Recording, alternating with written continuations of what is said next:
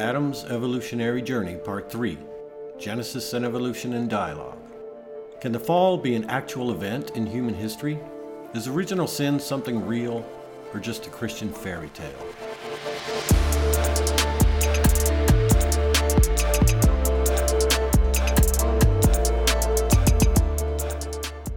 This is the Becoming Adam podcast with your host, Jay Johnson. He subscribes to the radical theory that evolution and the Bible both can be true. If you take issue with one or the other, please suspend your disbelief. For a few minutes, set aside the objections, rebuttals, and counter-arguments. Just listen and allow yourself to think. What if?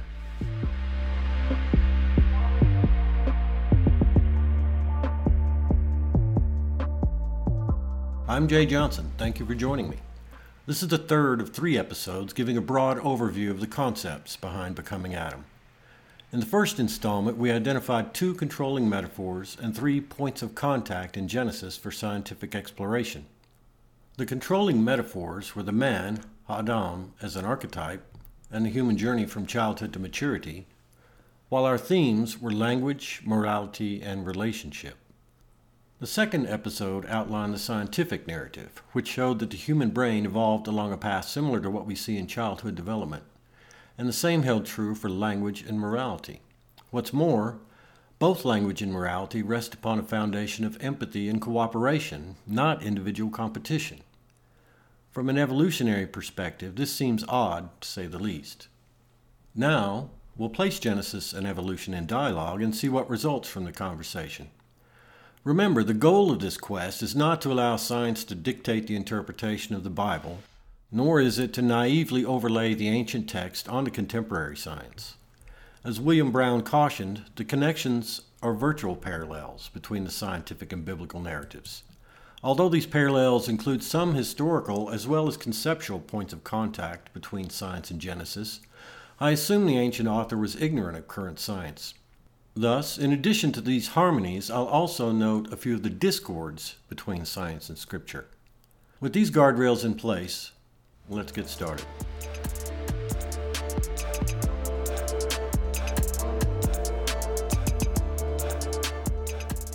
The structural metaphor that moral knowledge equals coming of age is immediately grasped by every human being in every culture. And in Genesis 2 and 3, it's applied to the man and the woman to create literary archetypes in a figurative text. The same conceptual journey from childhood to maturity resurfaces throughout Scripture, but it becomes especially prominent in the New Testament. There, the Greek teleos does double duty. It can describe the final state of consummation as perfect or complete, but it also can describe the partial realization of that goal in mature Christian life here and now. By his choice of metaphor in the garden narrative, has the author primed us for an evolutionary understanding of human origins?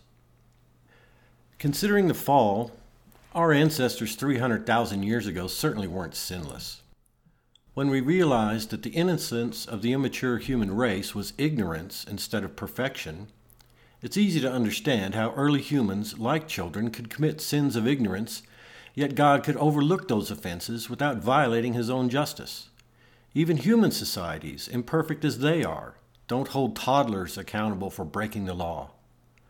Just like the rest of us, the man was never perfect. That explains why the serpent appears in the garden without warning in Genesis 3:1. Sin has been present with us from the beginning, even in Eden. Evil wove its way into the warp and woof of human culture long before we learned to give it a name. Such a scenario does not make God the origin of evil. If we keep in mind the metaphor of maturity that forms the backbone of Genesis 2 and 3, we already have a framework for understanding the connection between moral maturity and moral decision-making. Jim Stump, Vice President of BioLogos, explains, "Perhaps the evolutionary struggle is the only way to develop moral beings like us. I'd suggest that moral maturity is a quality that can be developed only by making moral decisions. God can no more create morally mature creatures than he could create free persons who were incapable of sin. So to achieve moral maturity, agents must be involved in their own moral formation by making decisions with moral implications.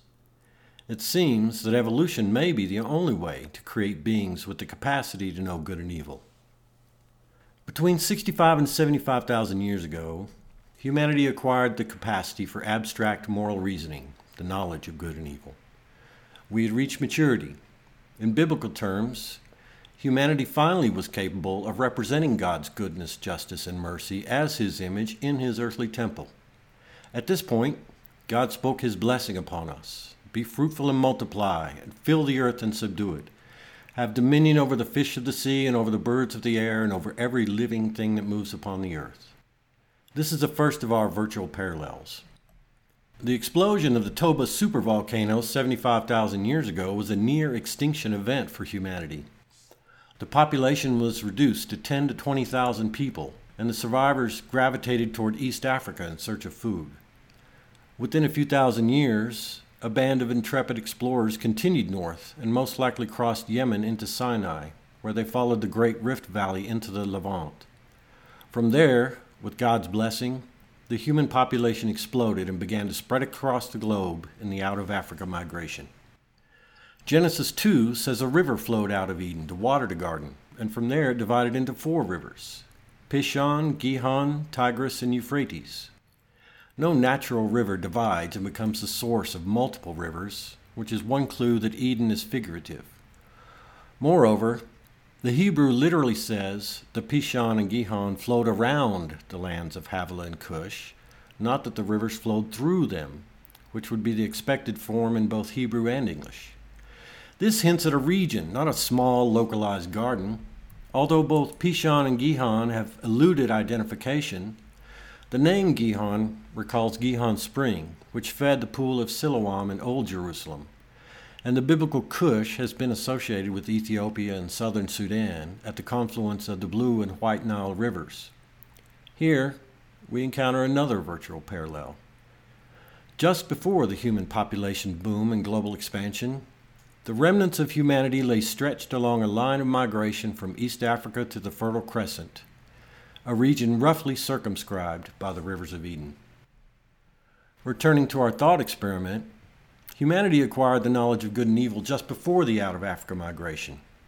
For the first time, Adam faced a morally responsible choice, finally knowing the difference. Would people choose the good, or would they do as they had always done, and willfully choose evil? While God previously overlooked humanity's sins of ignorance, somewhere we had crossed a line, the same fuzzy line that each of us crosses in our own lives, and become morally responsible for our actions. Humanity had acquired the divine wisdom of good and evil, and with it, a conscience. Since Adam, as an archetype, embodies the entire human race, the conclusion is that everyone continued to do what they were accustomed to do, choose evil, even though they now understood those actions as morally wrong. The fear of the Lord is the beginning of wisdom, but the fear of the Lord is to hate evil. Humanity did not exercise its newfound moral knowledge as God intended by choosing the good. Instead, we chose evil, even after we finally saw it for what it was, when we should have hated and spurned it. The fall transpired at a literal time and place, somewhere between humanity's migration to Ethiopia 75,000 years ago and the departure from the Levant and across the globe 10,000 years later. Humanity's innocence was lost virtually as soon as abstract moral reasoning began. We fall short of the ideal as soon as we conceptualize it, hence Adam's feelings of guilt. Additionally, our ideas of right and wrong are formed by observing and imitating those around us, their way of living, their form of life. Without doubt, human morality and conscience were not implanted in our minds by God before birth. These were born in the murky waters of human culture. And just as language could not be invented by one person, the historical condition of sinfulness could not be invented by one person. Reinhold Niebuhr observed, evil is not to be traced back to the individual, but to the collective behavior of humanity. Human beings are indoctrinated into sin at the same time and in the same way that we learn language, and music, and art, and conformity to social norms, all of which are aspects of human culture. Mimesis and enculturation explain how original sin arose and is propagated. There never was an original sinner who invented sin, any more than one individual could invent a language or one breeding pair could start a species. Speciation, language, sinfulness, all require a population.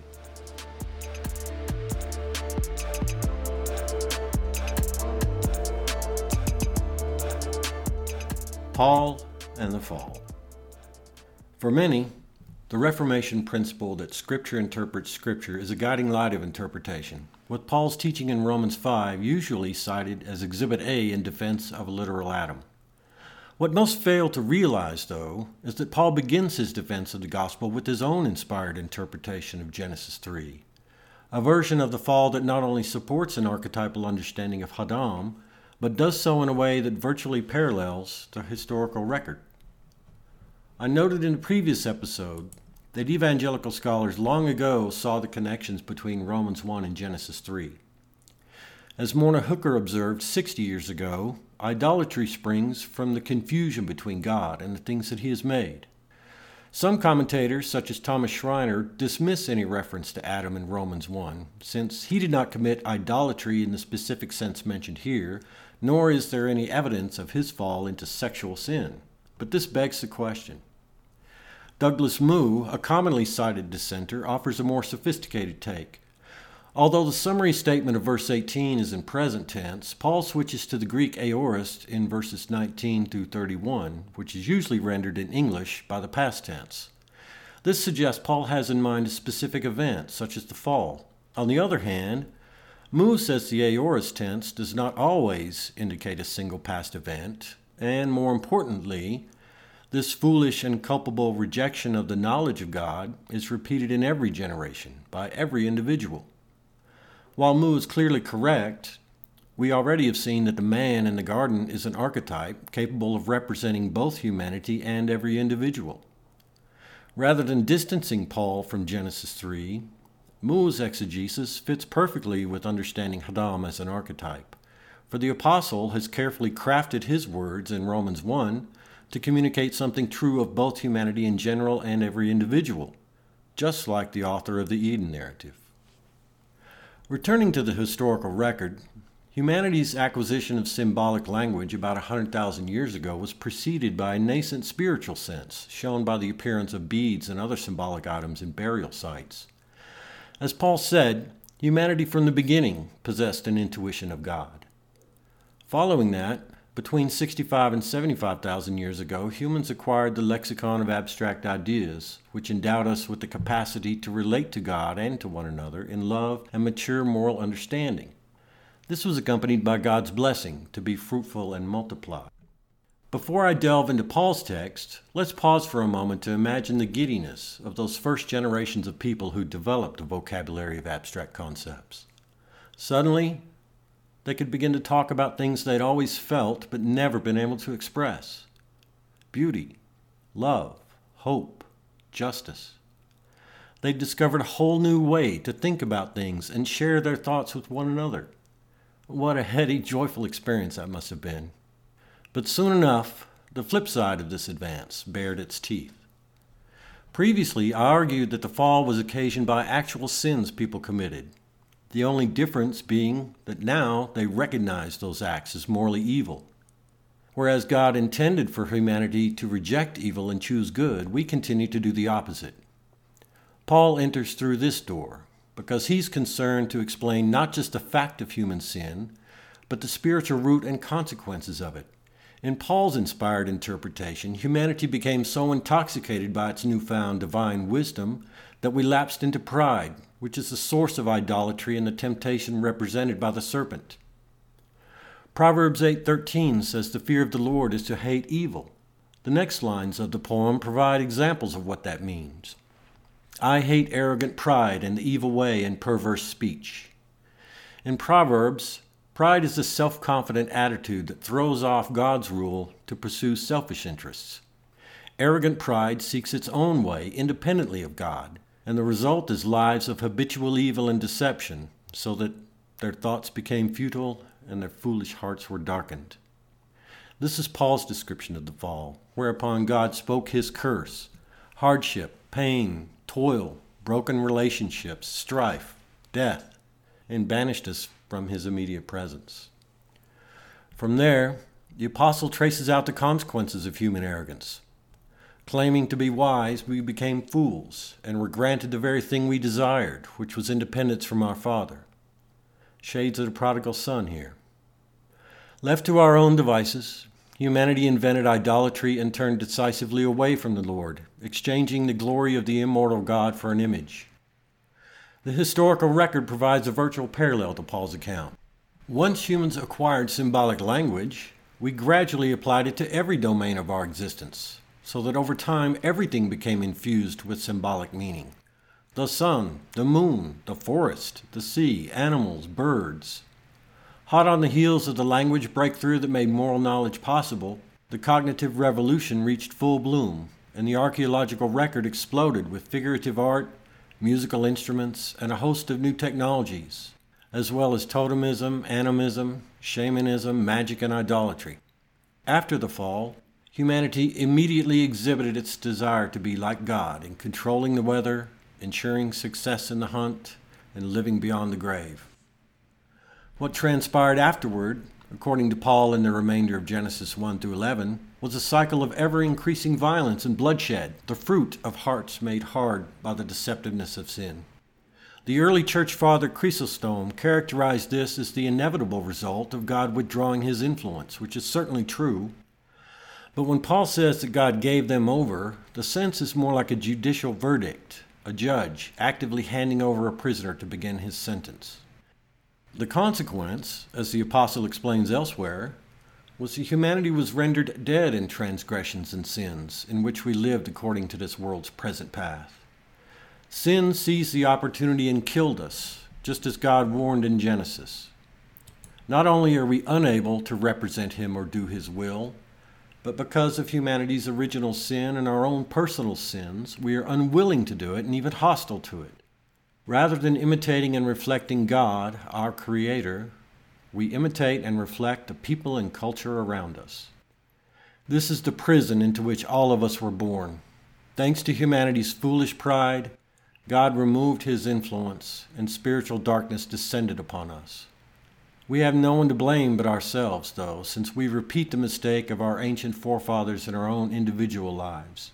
Or, as Moo put it, at the very center of every person, where the knowledge of God, if it is to have any positive effects, must be embraced, there is settled a darkness.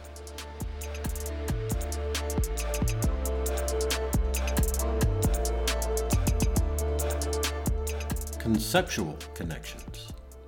With so many points of contact between Genesis 1 through 3 in history, the natural inclination might be to ask, well, what about Cain and Abel, the genealogies, the flood? Are they historical?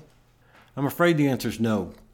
Oral traditions could not have been passed down for 60,000 years, and most of the names in early Genesis are wordplay in Hebrew, which did not even exist as a spoken language until the Bronze Age. We'll explore these issues in future episodes, but we must take note of the discords between science and scripture as well as the harmonies.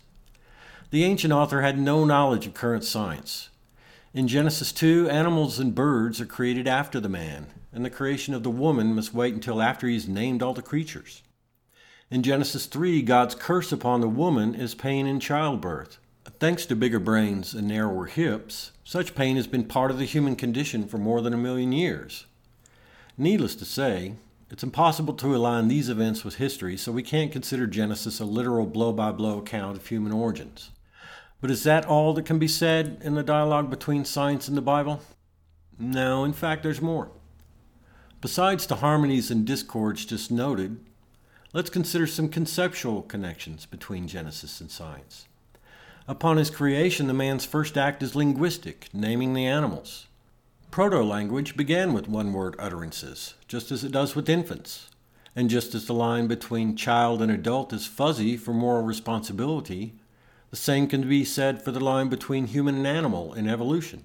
While the exact location of that line may remain a secret hidden in God, Christians nevertheless will continue to speculate and debate whether Neanderthal, Denisovan, Erectus, or only Sapiens should be considered human. Without claiming a definitive answer, I offer my own educated guess. On the analogy of the man naming the animals, I suggest the first speaker of words is Adam, the first member of the human family. The hyoid bone anchors the tongue and is required for almost all vowel sounds. Since the Neanderthal hyoid is identical to our own, we can infer that they also possess speech, probably an advanced form of proto-language. Erectus had the physical capacity for speech, but its hyoid appears intermediate between ours and Australopithecus. Judging by the fact that trade networks appeared around 1 million years ago, Erectus is the logical candidate for the first speaker of words. By analogy to Haddam naming the animals, I nominate Homo erectus as the first member of the human family, although, like children, these early humans were immature and still developing. Michael Tomasello identified the human instinct to share our psychological states with others as providing the evolutionary motivation for humans to speak. Such sharing also undergirds the Christian understanding of love. All of us seek to be understood for who we really are and to understand who the other truly is. We need that empathy. We crave it. In this life, marriage is the closest bond between two people. Within the confines of the spousal relationship, we communicate ourselves most fully with another person, physically, emotionally, intellectually. But even the marriage relationship ultimately can't satisfy. Our inbuilt need to communicate ourselves can be met only in Christ, the God-man who alone fully knows us. As Paul beautifully put it, "For we know in part and we prophesy in part, but when completeness comes, what is in part disappears. When I was a child, I talked like a child. I thought like a child. I reasoned like a child. When I became a man, I put the ways of childhood behind me. For now we see only a reflection as in a mirror. Then we shall see face to face. Now I know in part. Then I shall know fully, even as I am fully known." Our Creator has instilled within us an instinct to share ourselves, our complete selves, with others, and more importantly, with Himself. The spark set within us millions of years ago is still making its way to the powder keg. Besides language, I previously noted 2 other unique features of human sociality that rely on cooperation. These were morality and intersubjectivity, an umbrella term that covers joint action, joint frames of reference, and empathy. From a scientific perspective, the appearance of these traits was not the result of a red in tooth and claw contest for individual survival, much less the byproduct of a selfish gene in our DNA. Instead, the purely natural explanation involved a counterintuitive turn toward sharing, empathy, and truthful communication. When we consider this triad of traits from a Christian perspective, they surely reflect the loving heart of the triune God, a community of infinite sharing between Father, Son, and Holy Spirit. Primate society is based on deception, manipulation, and social status or power. We didn't suddenly outgrow these things. The evolutionary journey to a society that could be described as human was not accomplished overnight. It began with Australopithecus 4 million years ago, and according to Christian theology, it will not end until the consummation and Christ's return. More than 350 years ago, the great scientist, mathematician, inventor, and philosopher Blaise Pascal asked, "What then will man become? Will he be equal to God or the brutes?" What a frightful difference! Here lies the crux of the human condition, buried deep within our evolutionary past. Do we move in a Godward direction and join the community of infinite sharing? Or do we remain rooted in the blood-soaked soil from which we sprang?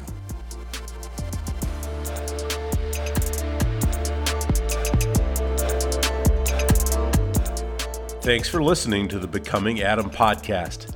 Please take a moment to subscribe. As always, references and footnotes can be found following the written version of the blog. Jay would like to thank the following sponsors for generously supporting this project: Sue Ellen Johnson,